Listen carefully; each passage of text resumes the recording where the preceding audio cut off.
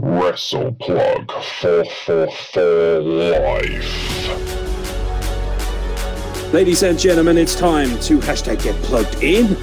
The refreshing, empowering moment that we have all wanted from WWE. It's like ordering a medium pizza and then turning up with an extra large and a bottle of Coke. You absolute mouldy cheese fucking Baby Bell Dairy Leaf Dunker shit. What happens is these fucking people live in this fantasy land. Everyone got their shit in, everyone got each other over, everyone looked good, and made the industry look great. People need to fucking back the fuck off Ronda Rousey. New to power wrestling talent. Super Cow! Mamma mia! Ladies and gentlemen, boys and girls, children of all ages, welcome back to the Wrestle Plug podcast. I am, of course, your host, Aaron Nix. This is the State of Wrestling Address. Every week, I sit down, normally with the same co-host, to discuss the week's wrestling topics, whether they be good, whether they be bad, and we give you an honest opinion. We are one of the very few podcasts left that don't just sugarcoat shit and give you social justice nonsense because it makes you feel better about the world. We tackle things head on, we give honest opinions, we consider ourselves to be good people, but that doesn't mean that we're not going to give you hot takes and dangerous opinions of our own. Joining me for the State of Wrestling Address, as always, is Canada's favourite cleaner. Yes, indeed. I mean, no one could really take up that mantle better than this man. He's got twice as much spunk as Kenny Omega and twice as much insulin. It's Kyle Wilkinson. He could never stand up to my diabetes. Yeah, hit him with the old diabetes trigger. The D trigger. Yeah, right to the fucking pancreas. He'll never see it coming.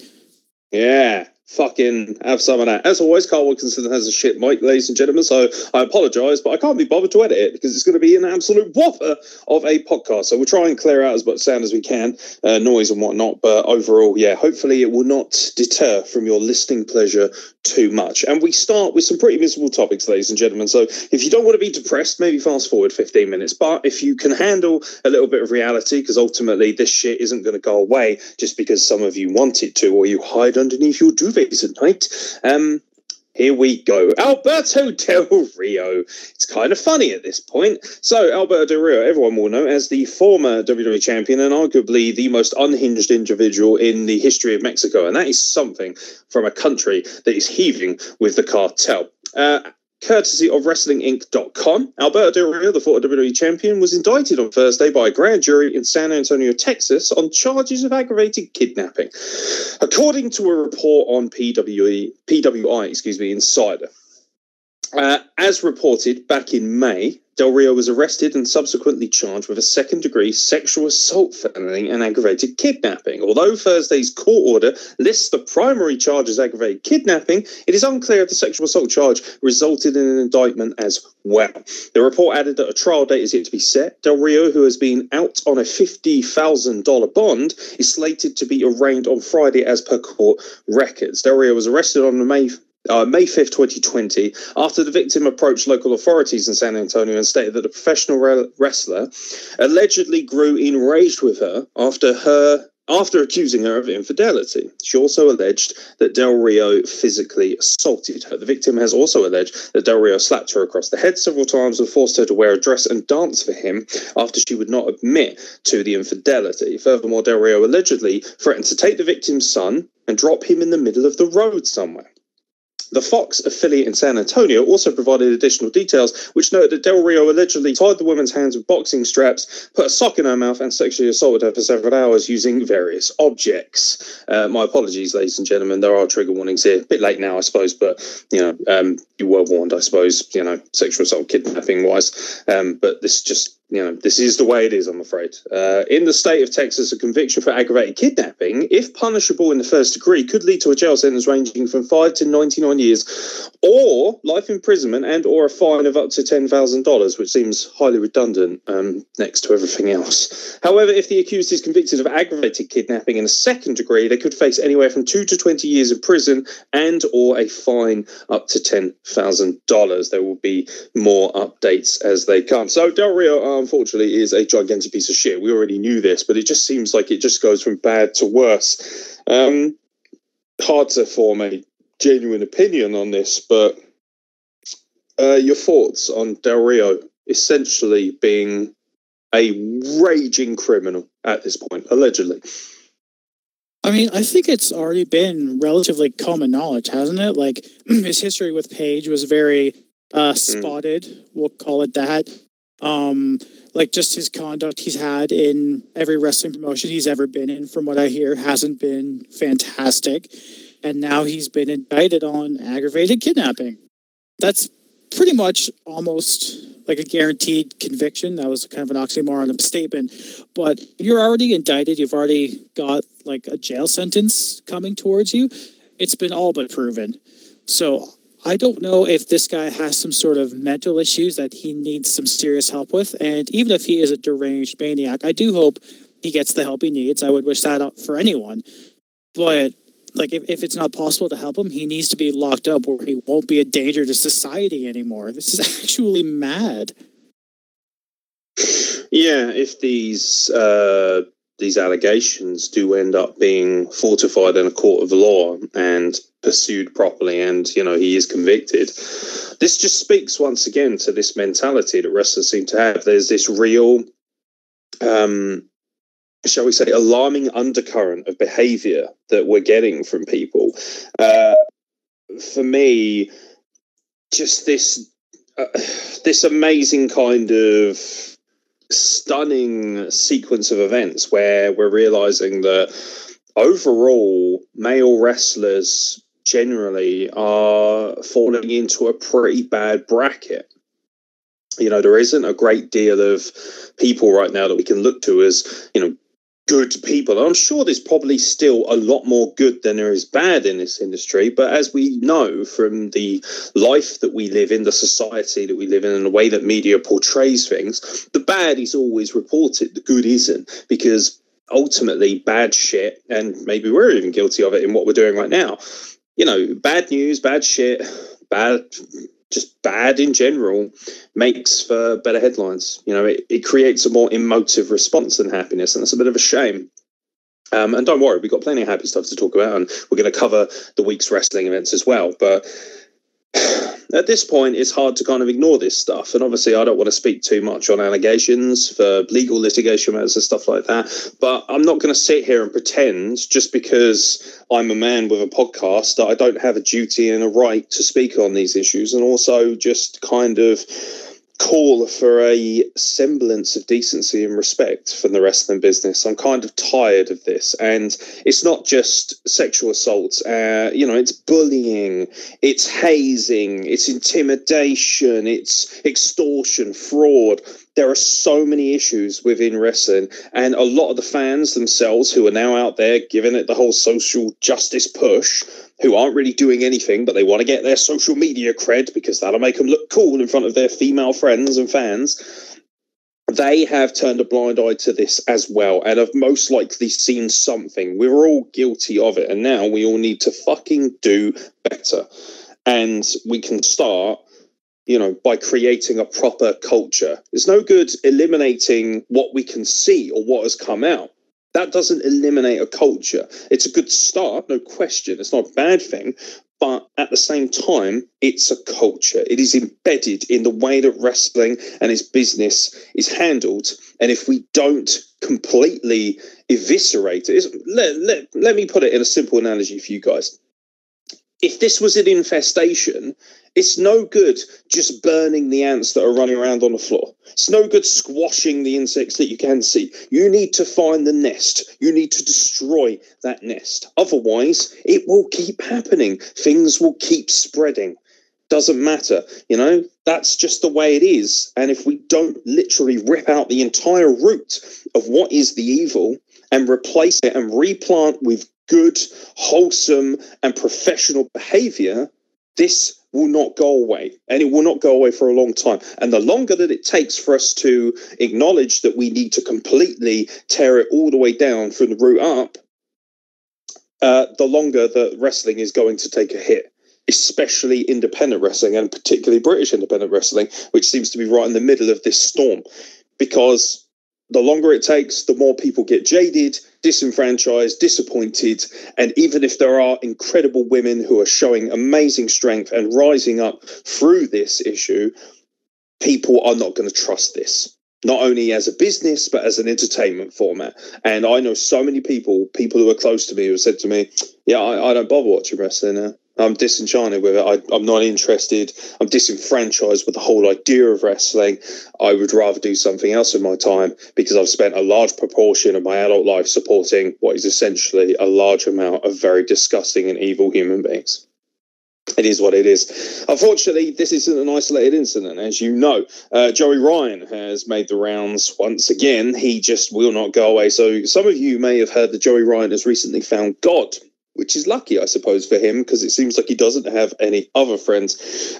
This is from Ringside News. Joey Ryan was called out during the Speaking Out movement by multiple individuals. He was released from Impact Wrestling and lost a ton of work. Now, he is taking 3 women to court who were a part of those allegations. Joey Ryan has denied all allegations against him. He released a lengthy video explaining these accusations in detail, and you can see this via YouTube if you have a large amount of time on your hands. To be honest, I've seen a lot of people saying, don't watch it. I think that's ridiculous. I think for context, you have to watch stuff like this. It's evidence. Whether you like it or not, whether it makes you uncomfortable or not, the reality is that if you watch that, you'll have a more educated understanding of the whole surroundings. You can't just bury your fucking heads in the sand. You need to understand what the enemy is doing, if he is the enemy that he is alleged to be. Ryan is claiming that the Speaking Out allegations caused damage to his reputation and livelihood, as he claims the accusations are false. Ryan is also claiming that he lost upwards of $20,000 in monthly income from his bookings, merchandise sales, and other streaming ventures on Twitch. He also lost out on Cameo and Patreon money. I won't bore you with the long-winded stuff and all the details, but simply put, Joey Ryan is vehemently denying anything that has been levied towards him and is going as far as to sue people for a multitude of money. I believe the award plaintiff damages would be somewhere in the region of 5 million to 10 million is overall what he's looking to get from this. Either way, a large sum of money. How does this sit with you? I mean, suing the victims? Come on, bro.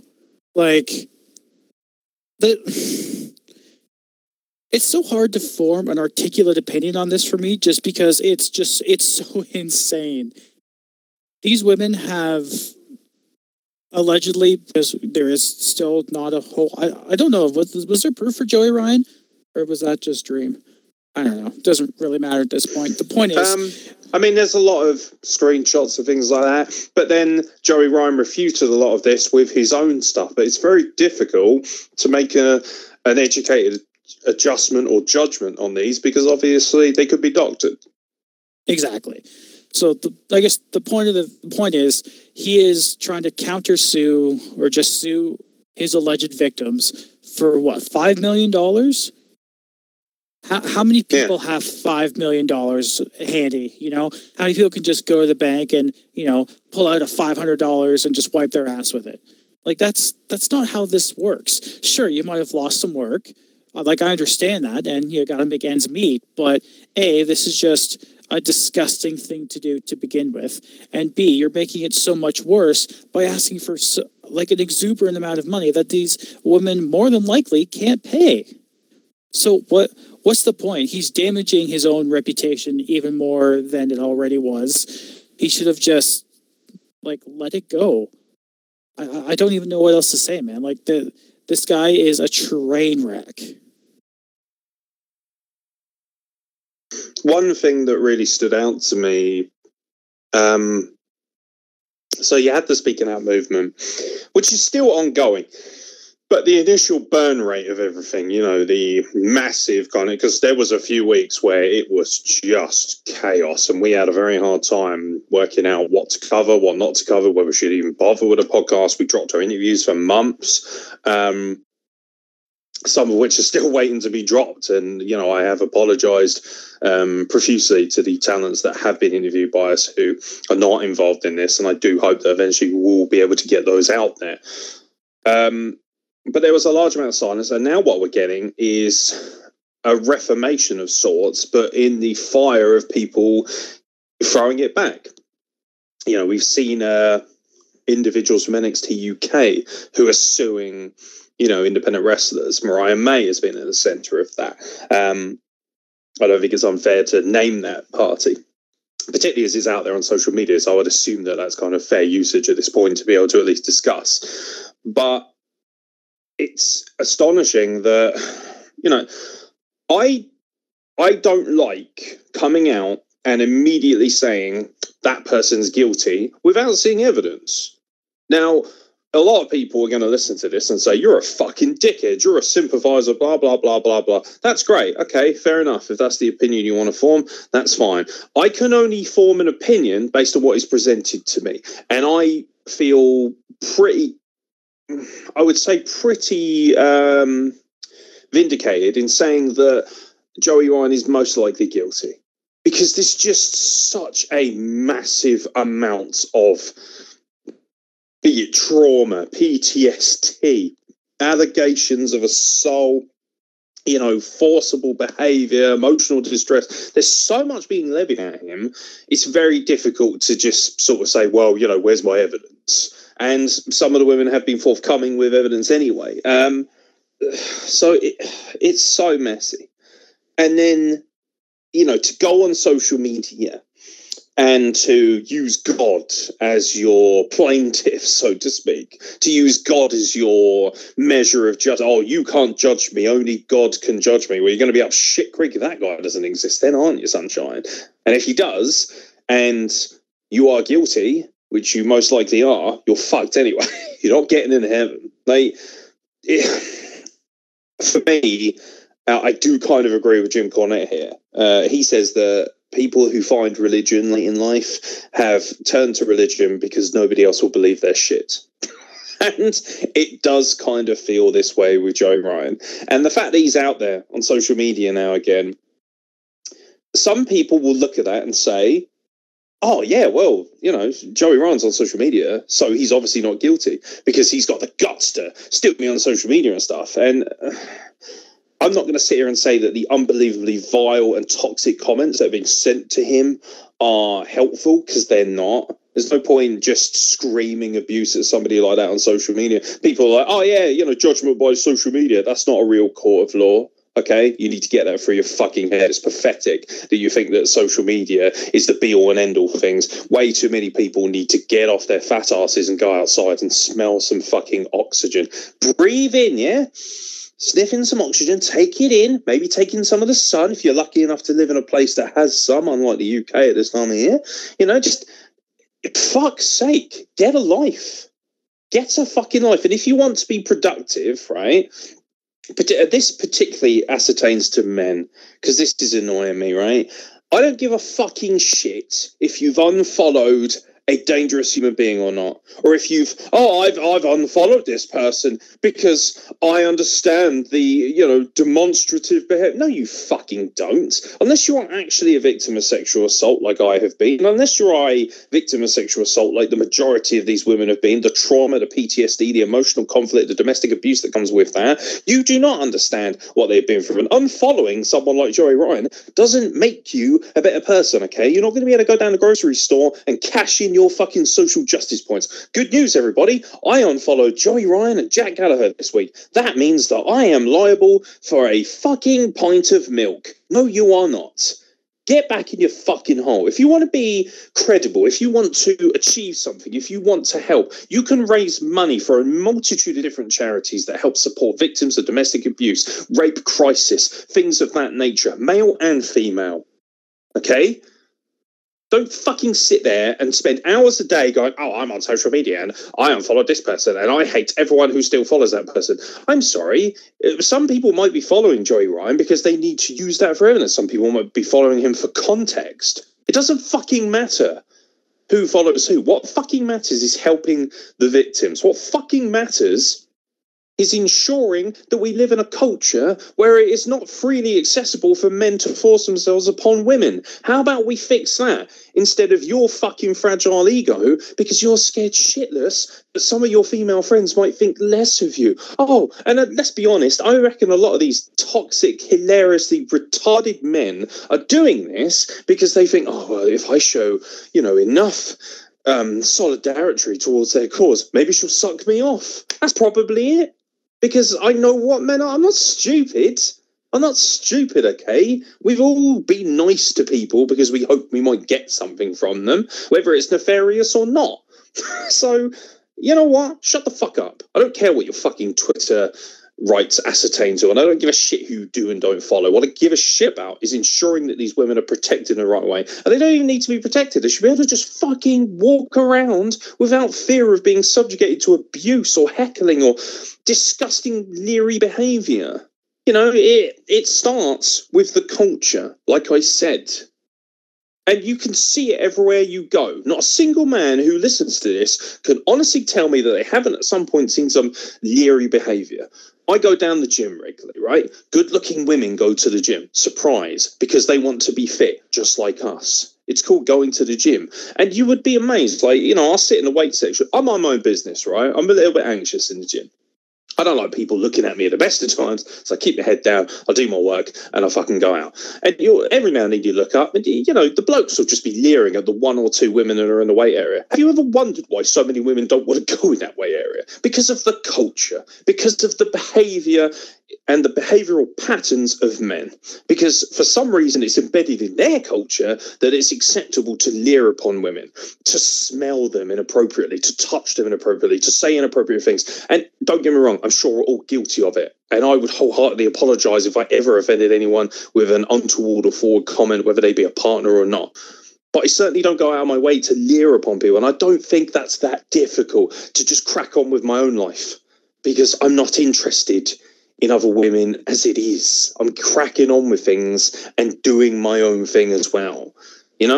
So you've got to start from scratch. Burn the whole thing fucking down and start again.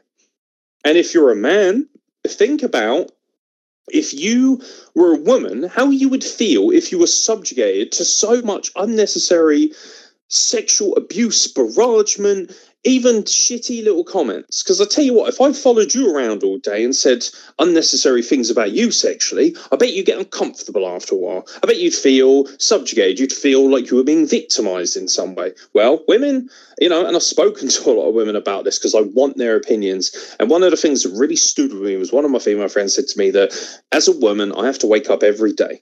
I have to be aware that however I dress, I will be judged for that. However my hair is done, I will be judged for that. The way my makeup is done, I will be judged for that. I have to steel myself for a multitude of sexualized comments, unnecessary, untoward, and forward observations from men. I have to steel myself for all of that behavior while dealing with the very different hormonal changes that exist while being a woman.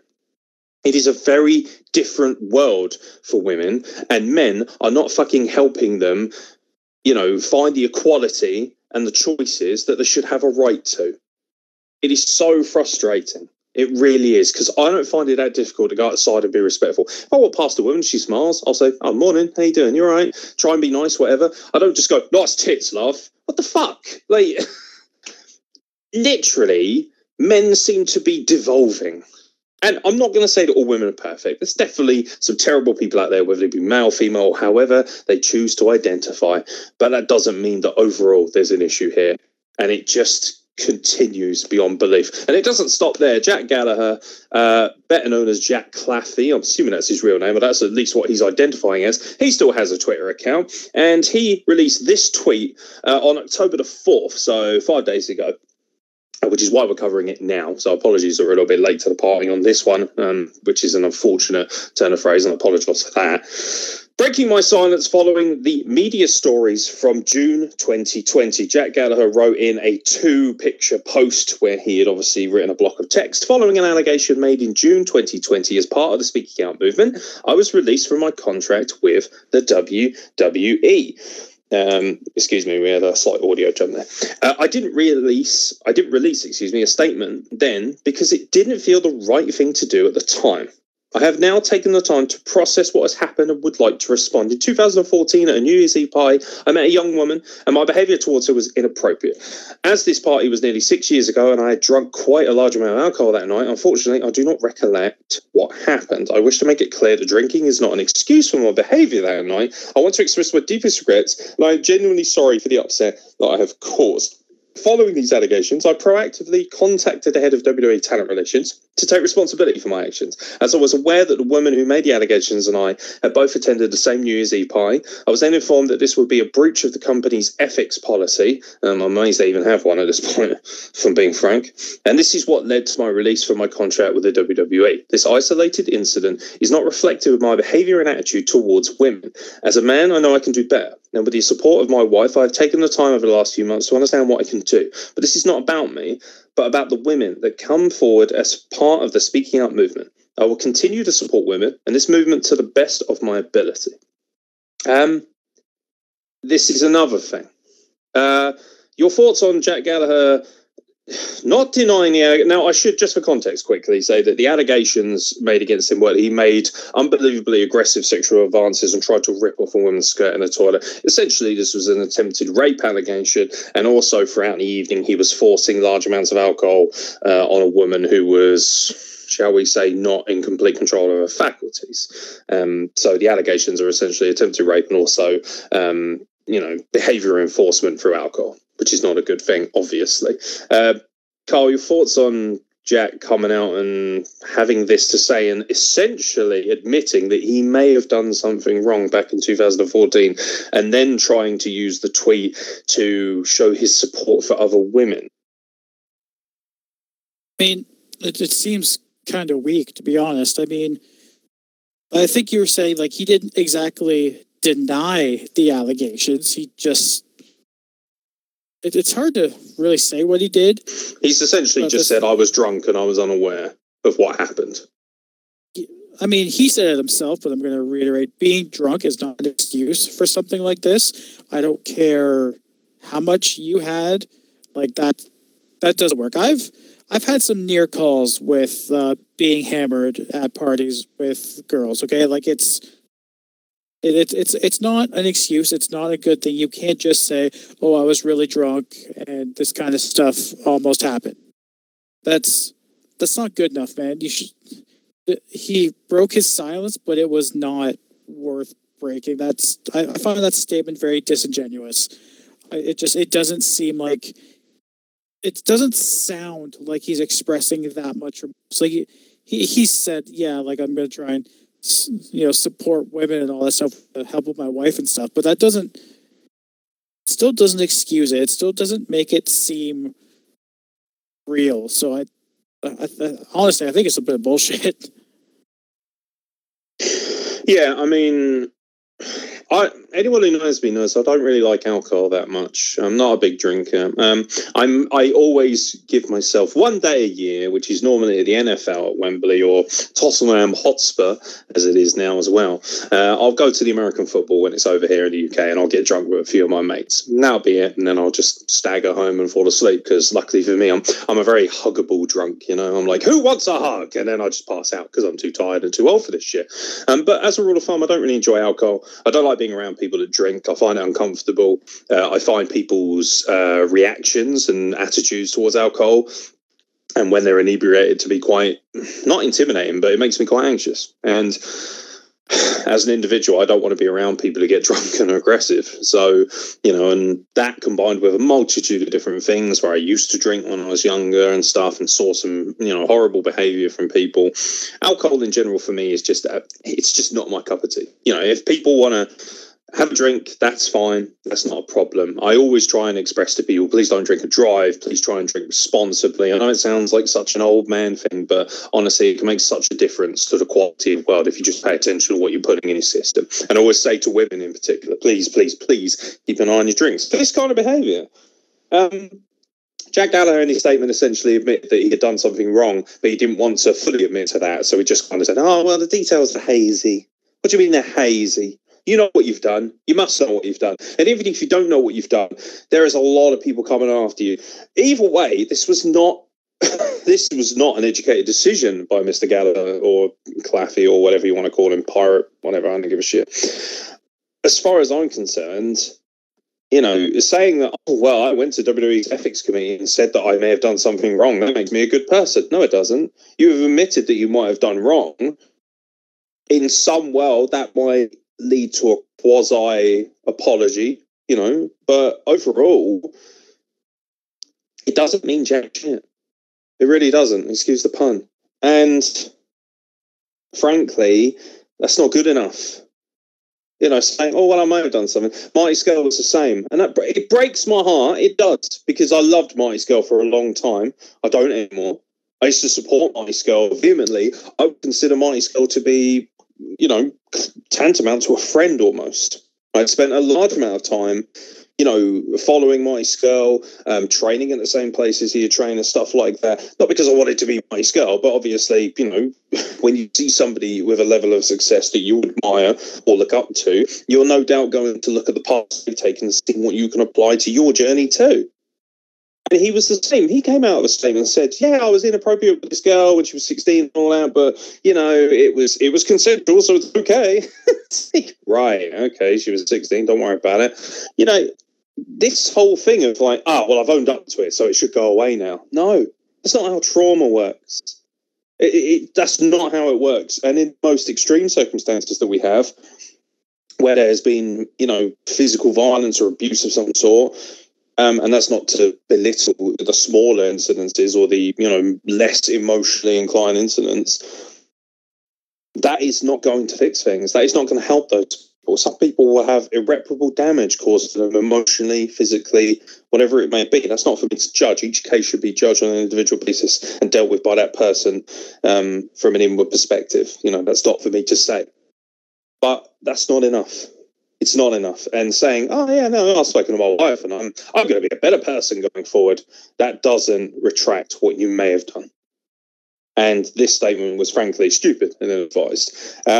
And finally, Jesus, it's depressing, but it has to be covered. I'd rather we covered it in big one lump and gave our honest opinions and just try and make some sense of this fucking awkward period in time for wrestling. Matt Riddle. Former Evolve personality Candy Cartwright, who a lot of people will have seen on Twitter, a very beautiful and very cool human being, actually. I've seen Candy Cartwright.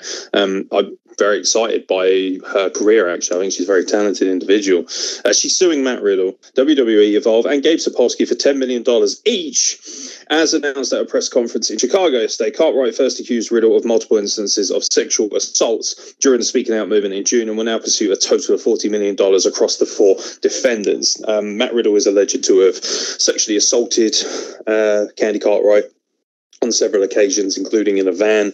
There is also alleged accusations of mass adultery, infidelity, whatever you want to call it.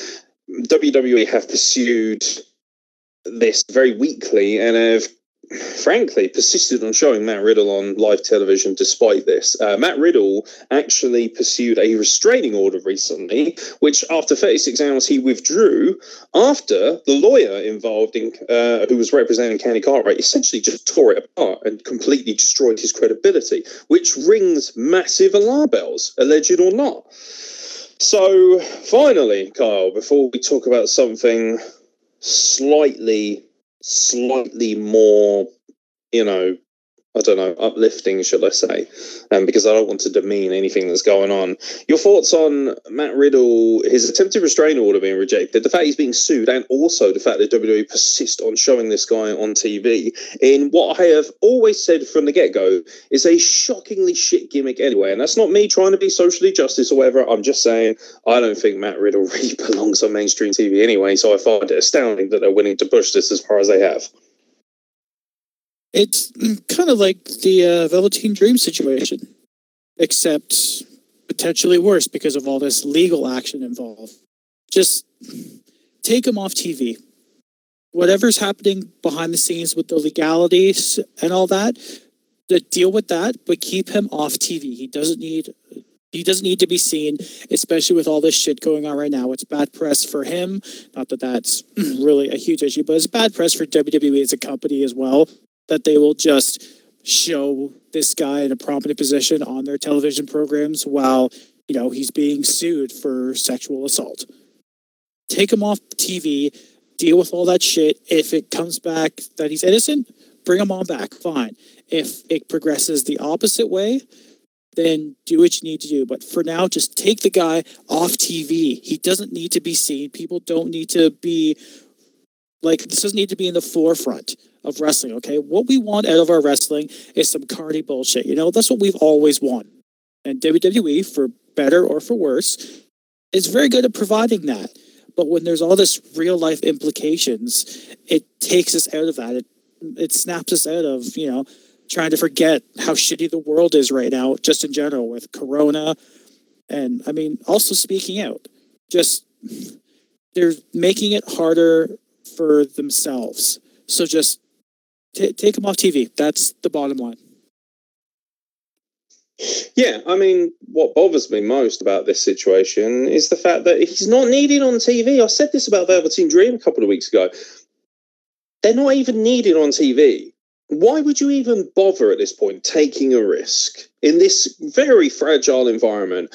People's senses are unbelievably heightened, whether that be negatively or positively, due to the coronavirus. So why in God's name would you think it was okay to put an alleged sex offender on your TV in any format until you have absolute concrete evidence from a court of law that, he's okay to do so? It smacks of massive malcontent and just classic WWE. Vince McMahon's probably sitting going, I don't give a shit. Put him on TV.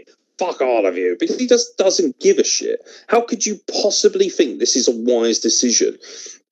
And then, Matt Riddle's come out. He's spoken on social media about how, he cheated on his wife with this individual and stuff like that, allegedly. And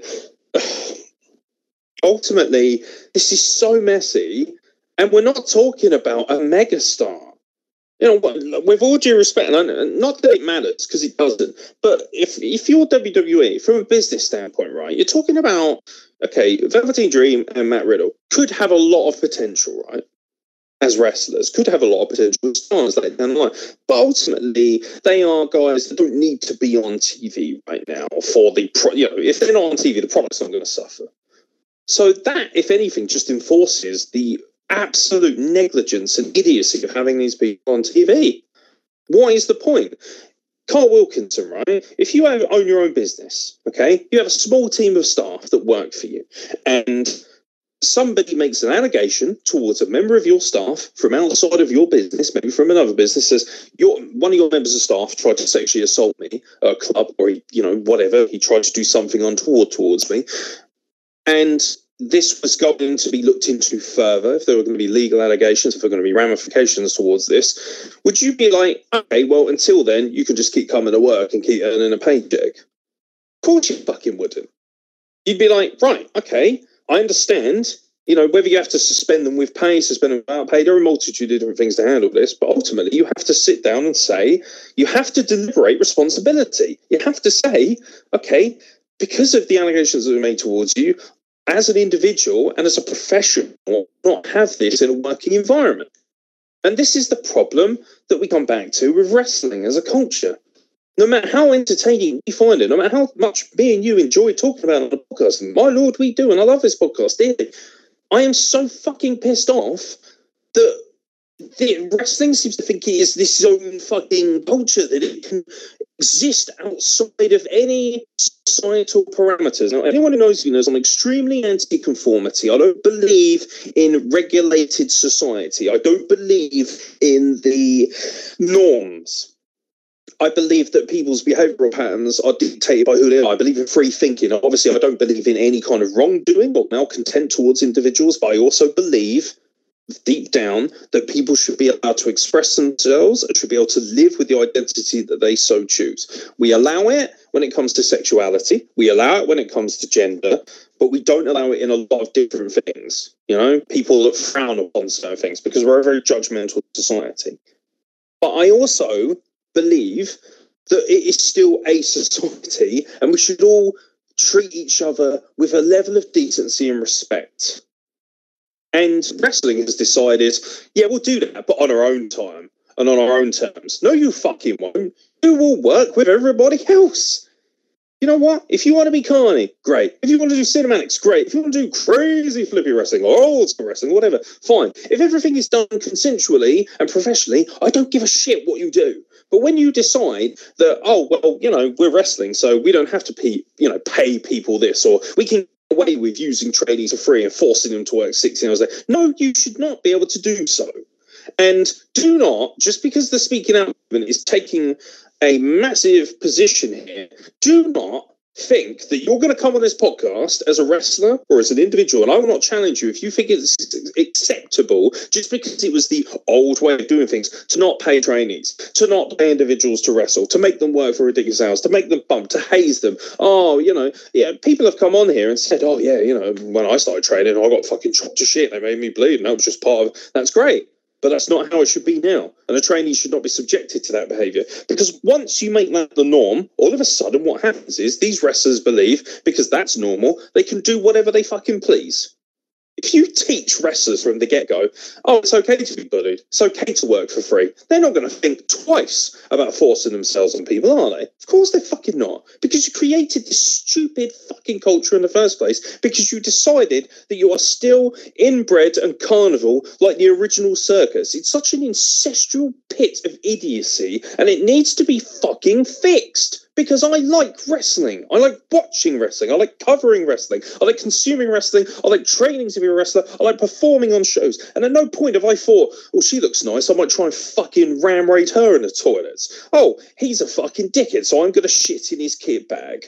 Oh, I don't like that guy, so I'm going to deliberately try and crotch him at every possible opportunity in training. No, because I'm a human fucking being. And if I did have an issue with somebody, I'd like to think that I could speak to them in a professional manner, face to face. And ultimately, wrestling has decided that they're beyond that nonsense, that they don't have to act like adults. They can still, you know, maintain this ludicrously unprofessional, stupid behaviour.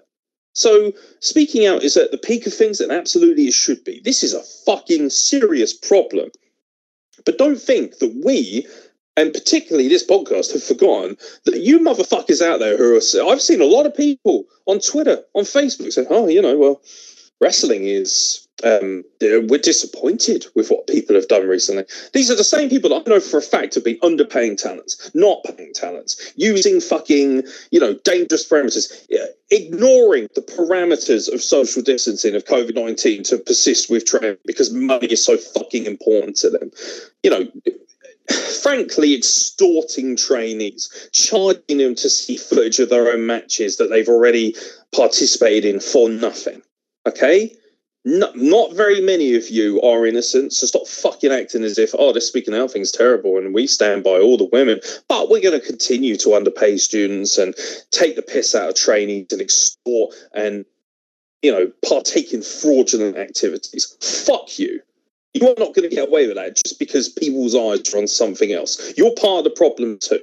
That's what I mean about this culture. Burn it all down and start from scratch. That is the only way, in my opinion, this will be fixed. Any final thoughts, Mr. Wilkinson, before we start diving into this week's multitude and plethora of wrestling content? No, I mean, honestly, I think I'd rather just move on to something at least a little lighter. I know it's very important. We do have to talk about it, but Christ almighty, it's depressing. Yeah, it's fucking depressing. But I'll tell you what, while I've got the energy, I will not fucking let people get away with this. People will be held accountable, including myself. I've been held accountable for my behaviour, you know, and I don't think I've ever done anything to slight anybody in wrestling. Do I say, you know, inflammatory things? Do I say things that are, you know, not societally the norm? Yes, I do. But I also believe in respecting everybody, and I would never, ever dream of trying to invade people's boundaries or breaking the fucking law in the wrestling world. That's just not how I operate, and I think that other people need to fucking well wake up. They do. It's as simple as that. Let's move on to the world of actual wrestling. So let's get into the entertainment side of things. Did you watch WWE Raw this week, Mr. Wilkinson? I watched some parts of it. I did. Which was a surprise to me, to be honest. But I had to watch Kevin Owens and The Fiend. I had to see what was going on there. Well, I'm going to start there, actually, because obviously when we normally do this podcast before SmackDown is recorded, for instance, we're doing this a few hours before SmackDown airs on Friday, we don't normally talk about SmackDown enough. But one thing I wanted to talk about, so obviously last week, SmackDown, we saw Alexa Bliss on the KO show.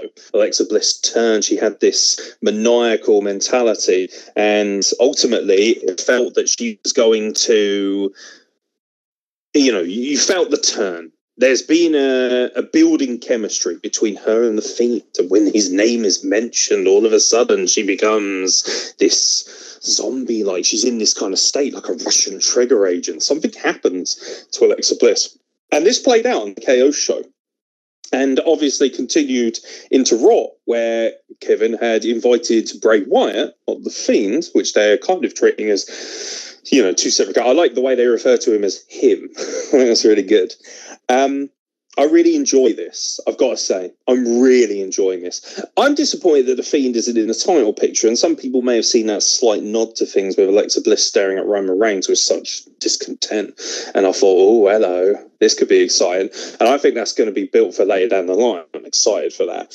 But right now, if you had to pick somebody who could work with the Fiend and Bray Wyatt in a very good and very psychologically telling storyline, I feel like Kevin Owens is the pinnacle of that. And I know Kevin Owens is kind of one of the very big reasons you still partake in WWE. Obviously, not just because he's Canadian, because he's fucking fantastic at what he does. What are your overall thoughts on everything that's kind of played out in front of us so far?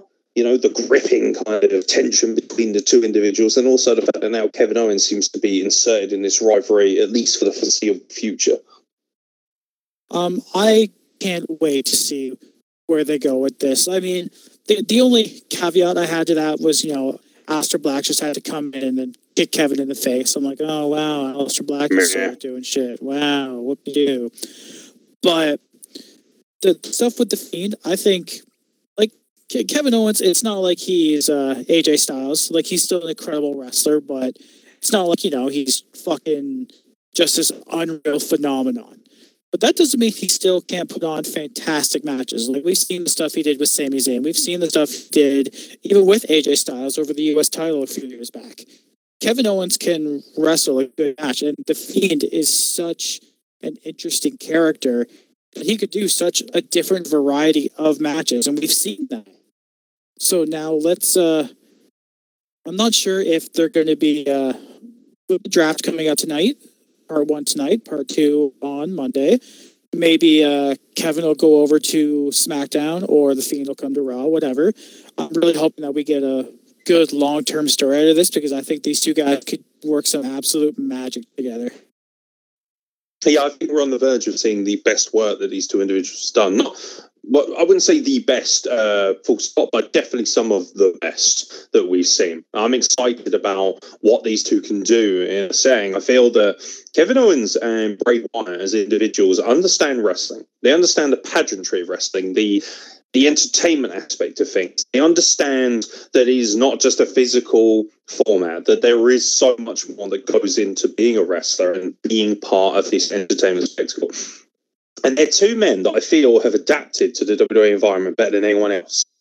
I feel that ultimately they're not getting the kind of privileges and the admiration and adoration from people that they should, particularly within the business. I know they're very popular outside of it. Fans clearly show their love for these two guys. But you would feel that someone like Kevin Owens, and especially The Fiend, would have been multiple-time world champions by now. And I know that The Fiend has kind of won the Universal title a few times, but it's kind of been, shopped around. And I feel like he's never had an opportunity to be a proper world champion. You understand me? He's been a world champion, but he's never had a meaningful run. I don't, he won at Elimination Chamber in, I want to say, 2016. It was 2017. Oh, you're such a mark. I remember being so excited for that. That is not 2016. That is not 2017. He won it at the Elimination Chamber, which I really enjoyed that event, by the way, because I believe that was the same pay-per-view when Naomi first dethroned Alexa Bliss for the title, and then unfortunately had to drop it, and then she won it back at WrestleMania, which is where Bray Wyatt dropped the WWE title to Randy Orton, which was WrestleMania 33, I think. So, things we're going to swing our fucking encyclopedic wrestling dicks around. I've got plenty in that department too, honey. So, yeah, I would like to see these guys at the pinnacle of the show and at the pinnacle of the format. More simple as that. But that being said, the combination of them and Alexa Bliss being involved in this and looking the way she does and acting the way she does, just inject this shit into my veins. I'm ready for it. Now, that wasn't the only interesting thing that happened on Raw. Actually, Raw was full of surprises. By the way, as a quick aside, completely agree with you on the Aleister Black thing. Don't care. Why are they moulding two fucking storylines together? And also, really wild and interesting fact for you, this tonight will be the first time The Fiend has ever wrestled on SmackDown, apparently. So that gives you an idea of how crazy that is. Made a lot of appearances, never actually had a match. I think he might be wrestling KO tonight. That should be on pay-per-view, as far as I'm concerned, especially with Hell in a Cell coming up. Don't see why it isn't. Raw, the unveiling of what seems to be the leader of our good buddies, Retribution. Now, you may have remembered a week ago us slagging off Retribution. A couple of weeks ago, especially, taking the piss, Slapjack and T-Bar, and having a bit of a giggle with it all.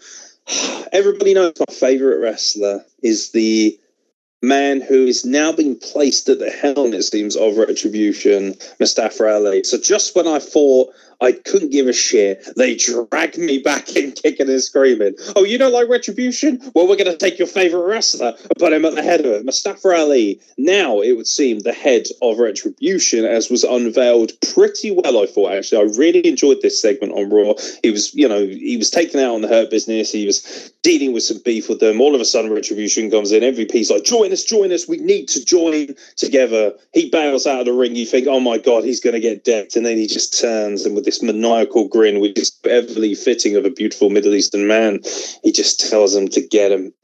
And they fucking wreck shop. And he puts up his hand and the lights go out. I popped so hard for this. I thought this was so good. And all of a sudden, an angle which I have been very meh and very disingenuous towards has my attention. Your thoughts on Mustafa Ali being the head of Retribution, mate? I am just straight. I popped my shit. It was the first time in I don't know how long that WWE got me. Like, holy shit. I did not see that coming. It was such an incredible reveal.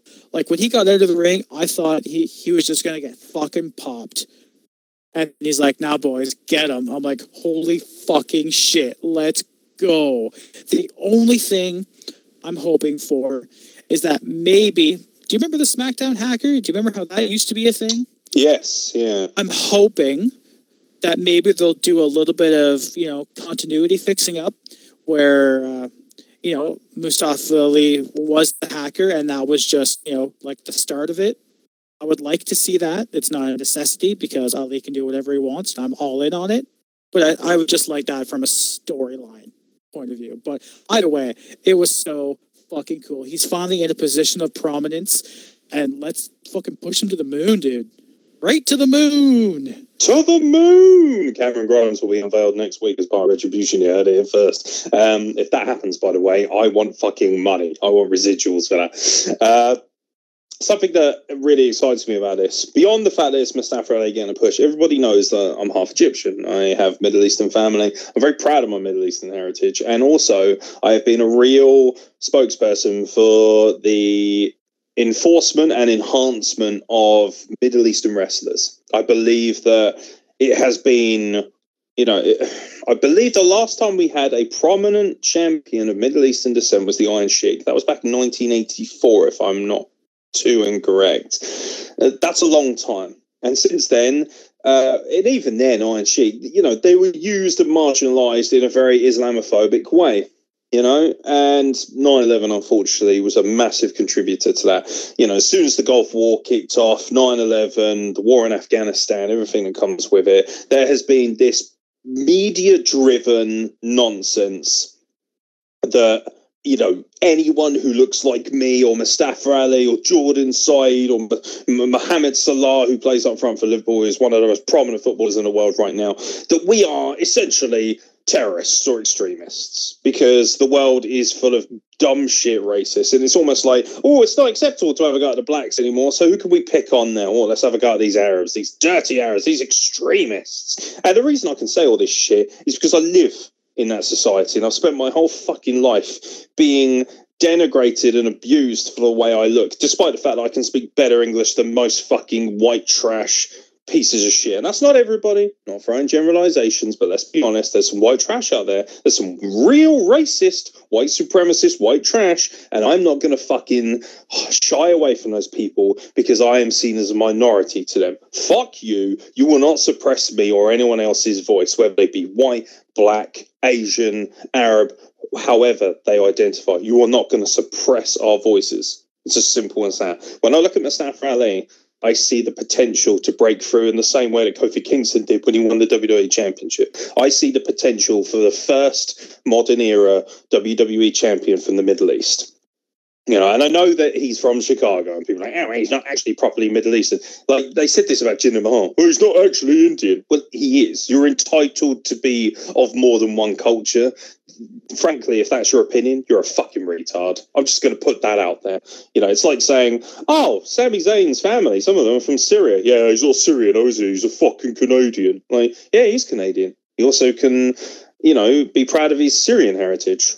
Why is that such an issue? To be honest, if that's your opinion, chances are you're probably racist, but you don't want to accept it. So maybe take your white trash, white supremacist opinions to a fucking sensitivity training shop and understand what culture actually is. Because I bet you city cunts probably eat fucking curry and drive a foreign car. So shut your whore mouth and appreciate that immigration is one of the most important exports going. It really is. Mustafa Ali, I'm obviously going to be even more emotionally invested. This is somebody that I see as a beacon of hope for my culture, somebody who can help represent me in the same way that I represent myself wherever I go. I represent the Middle Eastern culture. I represent mixed race. I'm very proud of that fact. Nobody's going to fucking tell me otherwise. And I see Mustafa Ali in this position of prominence, and I'm very excited. And I will give WWE a lot of credit because they have put him in this prominent position so far. I love the Twitter game that's going on. Even Slapjack seems to have found something relatively decent to do because, as we all know, Shane Thorne is a colossal bitch. And if you're listening, Jack, fuck you. But yeah, I got to be honest, I really love Dio Madden as well. I don't know why, but I'm really excited about his character. He looks like Black Predator, and I'm here for that energy. He looks so good. The way he was staring at Mustafa Ali like he was going to skin him alive. I was like, oh my God, he's going to eat my favourite wrestler. I like him. I'm a big fan of his as well, and I think he could really... And of course, you've got Mercedes Martinez and Mia Yim, two very credible women's wrestlers. I think if you put the prominence and the feature on the more celebrated characters and then everybody else is kind of like an extra, I think you've got something here. I'm excited about it. And hopefully it won't be like the Nexus where it just gets buried in 2 weeks by John Cena. Hopefully we're going to get something a little bit more long term. And hopefully as well, it might blur the lines between good and bad. Because when you think about it, the concept of Retribution isn't necessarily that they're heels. The idea is that they want justice, that they want to punish people who are lazy, that are part of society. And who's more down with the machine than me? Who's more against the whole, nobody rages against that machine more than me, other than, of course, the aforementioned band. I fucking hate the machine. I hate societal norms. I hate generalizations. I hate stereotypes. I hate all of that. So this plays very much into my hands, and I will be staring transfixed at anything that they do over the forthcoming weeks and months. So yeah, I'm excited to see what goes down with it. But the fact they picked Ali as well is great stuff. Now, some other stuff. Very quickly, Mickie James is out for a few weeks. She broke her nose during her title match against Asuka, so obviously we wish Mickie James the best. I don't think it affects the women's division too much, especially with the prominence of things that are coming through, but I felt it was worth a mention. So Mickie James won't be on our TV for a while, so get well soon, Mickie. Hopefully we'll see you soon, because not only are you an absolute stunning human being in every sense, you're also one of the world's best women's wrestlers and have been for a large proportion of time. And I think that a locker room that has someone like Mickie James in it can count themselves very lucky. There's a lot of experience and a lot of credibility there. So, yeah, fingers crossed it won't be a long-term injury for her. I wanted to shift gears to AEW. Did you see any of Dynamite this week, sir? I did not, and I'm actually really upset about it because I Do your didn't get job, to see. Wilkinson. I didn't get to see Jericho 30. I really wanted to see that. Yeah, but you missed out. You did. You missed out. So this is something that I wanted to talk about, and I wanted to give some time to this. Now, Chris Jericho celebrated 30 years in the business this Wednesday night on Dynamite, and I have a tribute of my own that I'll be dropping very soon. So please feel free to retweet, share, and tag the great man yourself once you do see it, because I will be dropping that very soon. Chris Jericho has been in the business 30 years. Now, before I discuss everything that went down on AEW, I wanted to take a few moments just to kind of acknowledge the amazing career he's had. Everything that Chris Jericho seems to have done has been gold. Very little that he's touched has not turned to gold. He is constantly, over those 30 years, recreated himself, whether that be via a gimmick, whether that be by a mentality and attitude. He recreates himself. He evolves. He adapts to the wrestling business. He just keeps coming out with brilliance. Even now, as he crashes into his 50s, he's still one of the best at entertaining you and making you smile and making you laugh and making you emote. He is still working so hard to ensure the talents around him, whether I like them or not, is irrelevant at this point. You cannot sit it I saw some people say, "Oh, what a surprise, 50-year-old Chris Jericho. Oh, taking up the positions of other talents." Behave. He put over Orange Cassidy, mate. I ain't doing that, no matter how old I am. As a credible wrestler. That ain't happening. And he did. He put over Darby Allin, Scorpio Sky. He's trying to make talents. He's trying to make stars. He believes that this company can be the viable threat and the viable alternative to WWE. And he is putting everything he can into that at a much more advanced age where you would forgive him for rocking up, taking a payday, and just doing his own thing. He's trying to get all the guys in the inner circle over with him. I imagine Sammy Guevara is probably going to turn soon, because there seems to be a lot of hints of that. And if they do, he is going to be monstrously over in a rivalry with Chris Jericho. But 30 years of Chris Jericho. The first time I saw him wrestle was on an episode of Nitro. And this obnoxious, wavy, blonde-haired prick comes sauntering out. He's a little guy. He's part of the Cruiserweights. Now, for me, when I was young, I think I was about 12 at the time. This is when I first saw him. When I was young, I always believed that Cruiserweights were amazing athletes, but I just thought they were that. I never thought they were big characters, I never thought they were personas. Dean Malenko, Chris Benoit, Perry Saturn, Eddie Guerrero, Psychosis, Rey Mysterio Jr., all these guys. La Parker as well, what a beast he was. Although he doesn't look like a cruiserweight anymore, I can say that much. All of these guys, for me, they were incredible wrestlers. They were the crazy high-flying lunatics that took up the first hour of WCW Nitro.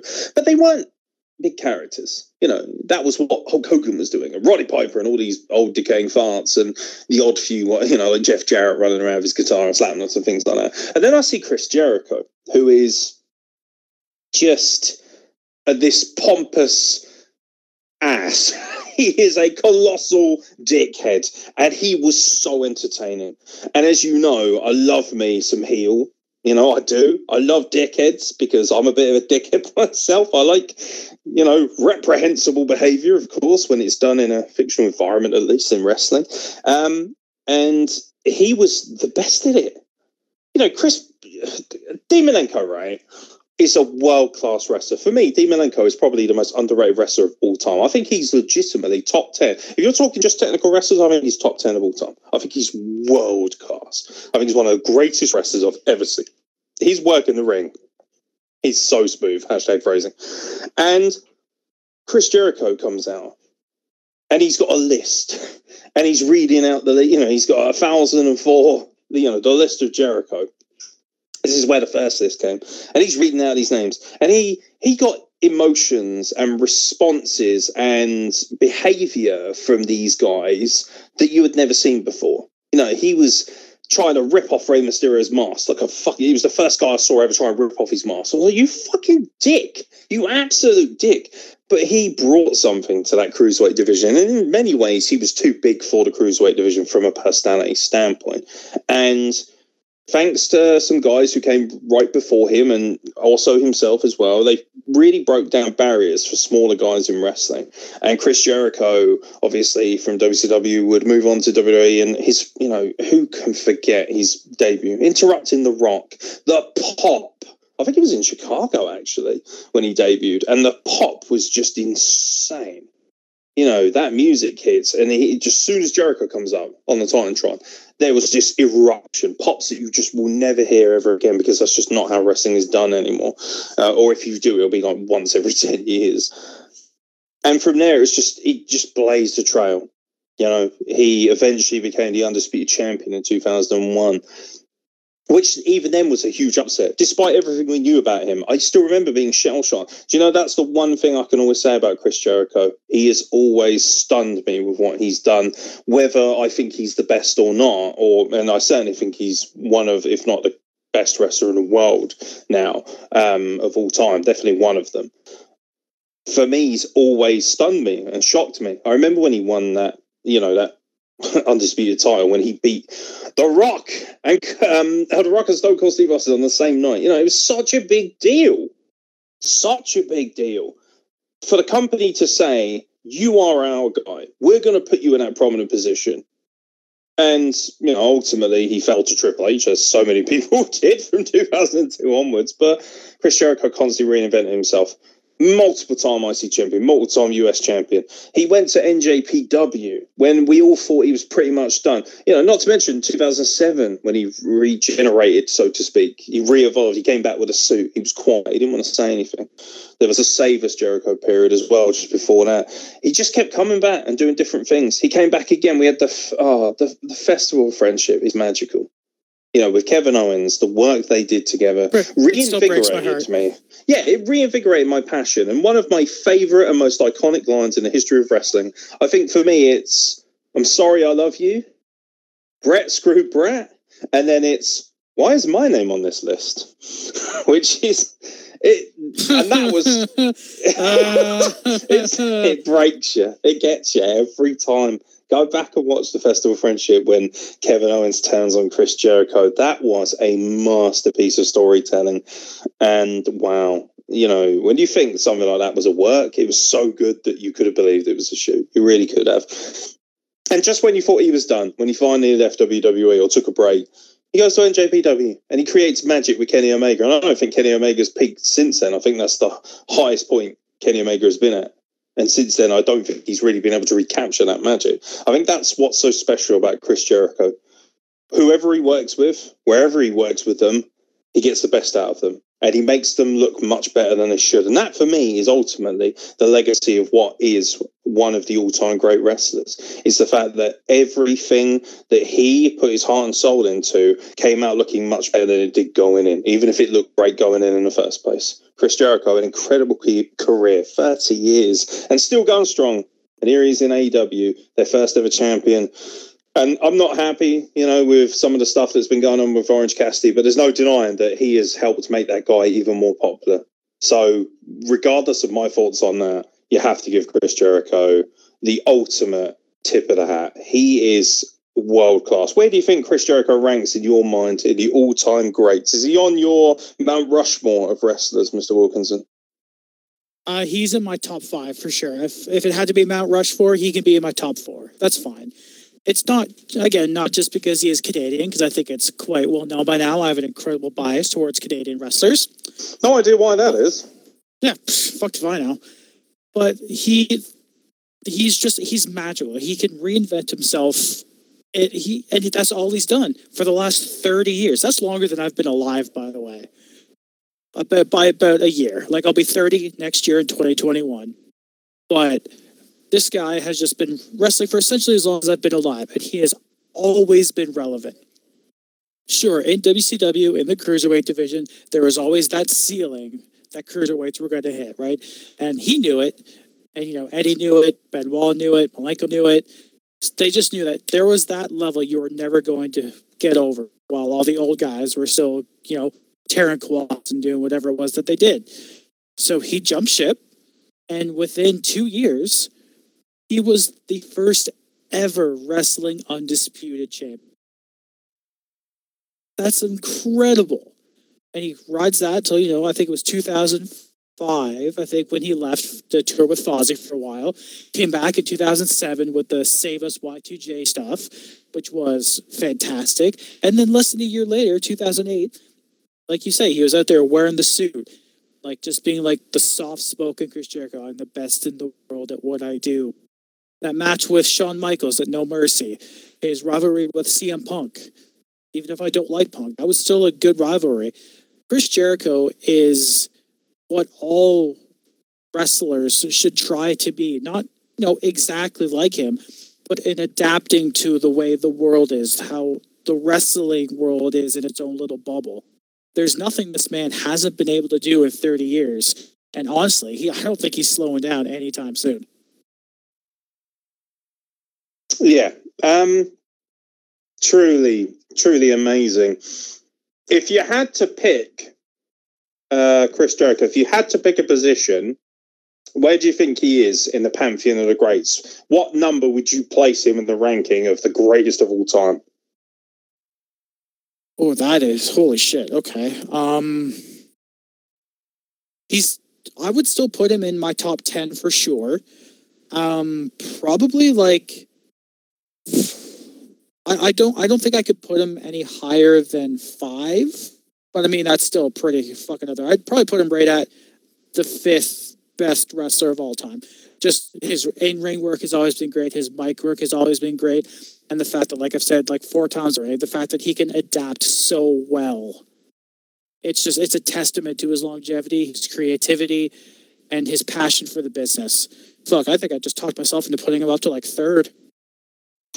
Yeah, so the reason I ask that is because when it's all said and done, people will sit down and, you know, I'm sure someone will ask me, who is, you know, and they do now, who is the greatest wrestler of all time? When I was a kid, it was definitely Bret Hart.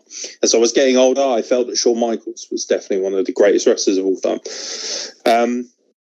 Roddy Piper, for me, is still, in my opinion, the greatest heel of all time. But what is the greatest wrestler of all time? So for me, there needs to be a load of qualifiers for this. There needs parameters. They have to be a world-class mic worker. They have to be a world-class in-ring worker. They have to elevate all the talent they work with. They have to have had a career of longevity. As much as Austin and The Rock are all-time greats for me, it also has to be pointed out that we really only got them in their super prime for 3 or 4 years. I've had consistently in my wrestling life as an adult and as a fan, for the last 22 years, Chris Jericho has been one of the most prominent stars. He has worked with pretty much everybody. His in-ring work, admittedly, not as great now. Of course it isn't, because he realizes that he doesn't need to fucking charge around and have an Iron Man match with technical brilliance, because it's just not needed at this point. He's proved everything he needs to prove anyway. He doesn't need to prove himself any further for me as a wrestler. But as an entertainer, I literally am gripped. It doesn't matter what I'm doing. I might be editing a podcast. I might be sitting here drawing up another crazy piece of art for my social media account, which you can see at Aaron Nix Design. And you can see it right now on the screen if you're watching the YouTube cover of this, because I've done a nice little tribute to Chris Jericho, which hopefully, if I've done it right, you should be able to see it on YouTube as we speak. That is testament to the man himself. Whatever he's doing, I will put down what I'm doing and watch. He is, without a shadow of a doubt, I think it's safe to say that he is, for me, the greatest wrestler of all time. And I don't say that lightly, because I know that The Undertaker is probably number 1 for a lot of people. My top 4 or 5 would no doubt contain The Undertaker and Ric Flair. I think that has to be, and I think Shawn Michaels as well, and I think Chris Jericho. And then I probably put Austin in just over The Rock. Not because The Rock wasn't as special as Austin, but I feel like, you know, what Austin did in saving the company through the Attitude Era, I think he's kind of just pipped The Rock for me. But that's not to say The Rock is an all-time great as well. But, you know, like I say, it is subjective. I get that. But for me, if you can find somebody who's had a 30-year career and done more and achieved more than he has in that time, I'd like to see it. Because a lot of people are going to say, well, The Undertaker. No. Because as much as The Undertaker is one of the all-time greatest to ever breathe, the reality is that the last few years of his life, there was very little in the way of work rate, and there was very little in the way of change as well. Undertaker never evolved or changed in a way that Chris Jericho did, and that's not to say that he had to either. For me, Chris Jericho has just eclipsed everything, and he's completely redefined what it means to be a wrestler. And the fact that he was able to go to NJPW for a short stint and work with Naito and Kenny Omega, who were the two most prominent guys in that company, other than Okada, of course, speaks volumes about him. And he did that at an advanced age, at an older age, where he would have been excused for taking a big old payday and sitting on his arse and doing his Fozzy gigs and chilling out. And that's the other thing about him. Whether you like Fozzy or not, you cannot argue the fact that Chris Jericho has done so much outside of wrestling. His podcast is an international success. He is a worldwide rock star. People are like, oh, Fozzy is shit. Yeah, well, they're playing in front of 200,000 people, whether that be contentious or not. You know, he does Download Festival and stuff like that. You know, I've seen him live. I was very blessed, actually. My friends bought me for my 20th, I think it was my 21st birthday, actually. Yeah, it was my 21st birthday at uni. They bought me tickets to see Fozzy in Portsmouth, my local city. And it was great, fucking great. Got to meet Chris Jericho myself. I was popping my tits off for that. Like, he was cool then and he's cool now, man. Everything that he's done has just been fantastic, and he does so much outside. And you know, the thing that we're not talking about, because I never feel that it needs to be discussed as much as it is. People talk about John Cena all the time, and his charitable contributions and his Make-A-Wish and things like that. Find me somebody who's done more to give back to the people in wrestling and around wrestling than Chris Jericho. But, you know, he donates hundreds of thousands, it seems, every year to wrestlers in need for surgery. You know, he gets opportunities for his friends, as we're about to discuss with Luther, of course, in AEW. You know, he not only does he find so many opportunities for people, but he's so giving. You know, and there are a lot of us who don't have that life of luxury, who do struggle, myself included. You know, I do. It's a struggle sometimes to live. And Chris Jericho always puts his hand out and helps as many people as he can and helps lift them up and elevate them to a better position, because he understands what it's like to be in a position of prominence and of, you know, I don't want to say wealth, but he lives a very rich life, which he has earned, and he's more than happy to give back. And we don't talk about that enough, whereas we wank ourselves silly whenever John Cena fucking does a Make-A-Wish. You know, and he's a multi-millionaire and whatever. And that's great. And what John Cena does is fantastic. He's clearly a lovely human being, even though he's made some, you know, bad discrepancies. But hey, haven't we all? We're not here to judge. But that's not to say that Chris Jericho doesn't deserve the same kind of energy for his plaudits and for his abilities. He has been a fantastic human being, and he has been one of the most upstanding human beings in all of wrestling. And he's done it all while entertaining the living shit out of me. Congratulations, GOAT. 30 years. That being said, AEW was absolutely insistent on trying to piss me off this week. Cody Rhodes has retained what he lost in 3 minutes 10 to Brody Lee in a dog collar match. Cody is the new TNT champion. Are you excited that they've put the belt back on Cody, Kyle? I mean, not really. I was a big fan of Brody Lee. I was a big fan of all the work he was doing. I mean, the Dark Order is meh, but he himself is great. So sure, let's cut the legs off the guy after he won. How long did he have the title for? Like 3 weeks, a month? Couple of months. Cool. See, this was one of the worries I had when, you know, AEW was a thing. I'm like, are these guys going to just put themselves in the main event all the time? And to be fair, for the most part, they haven't. But this was a very, very poor choice, in my humble opinion. I don't mind Cody becoming champion again. What I do mind is the longevity of Brody Lee's title reign and the way he won it. Now, I understand the storytelling premise. Cody got caught. He was, you know, being lackadaisical, and he got taken to the limit, by the way, by quite a few, shall we say, questionable indie choices. Warhorse. Hate to break it to all you fucking sweaty marks out there. He is trash. Sorry, but he is. He looks like Ultimate Warrior came in his face. But, you know, so he got steamrolled by Brody Lee. I get it. He was humbled. His family was humiliated. His wife was choked out while he was laying there prone. You know, everything that went with it. And I get that. And the storytelling aspect of that was fine to an extent. So the moment that he's ready to go again, because I believe he's been away filming, working on a film project, which he was transparent about, and I respect that, because he could have easily come out and pretended it hadn't happened and be like, I was away and I've taken time to rethink what I want to do, and I'm more aggressive now, and I've taken the dye out of my hair and I've given it to Miro. At least we know where Miro got his crazy hair from now. He obviously stole it from Cody. Ultimately, he just walks right back in. First match, boom, Dex Brody Lee takes the title back. Now, it was a good match. It wasn't a classic. It was a bit of a bloodbath as well. And people were moaning, of course Cody has to bleed. It's not a collar match, mate. You got to bleed. Come on. Have you not seen Roddy Piper versus Greg the Hammer Valentine? It's an absolute fucking bloodfest. Gory, mate, is what it is. Violent. That being said, I do agree. He should not have won it this easily. Who did Brody Lee... I think JR actually said he retained his title twice. He defended it twice before this match. Just twice he got to defend the TNT Championship. And one of those was against Orange Cassidy, who, by the way, is the next challenger for Cody's TNT Championship, which will take place next week at their anniversary show, even though their anniversary was a week or so ago. Doesn't make any sense to me, but it is what it is. It beggars belief. One step forward, two steps back. That's what I'm getting the general vibe of AEW. So this show had a lot of problems like this. So we'll focus on this for starters. What do you think about Orange Cassidy being the next contender for the TNT Championship?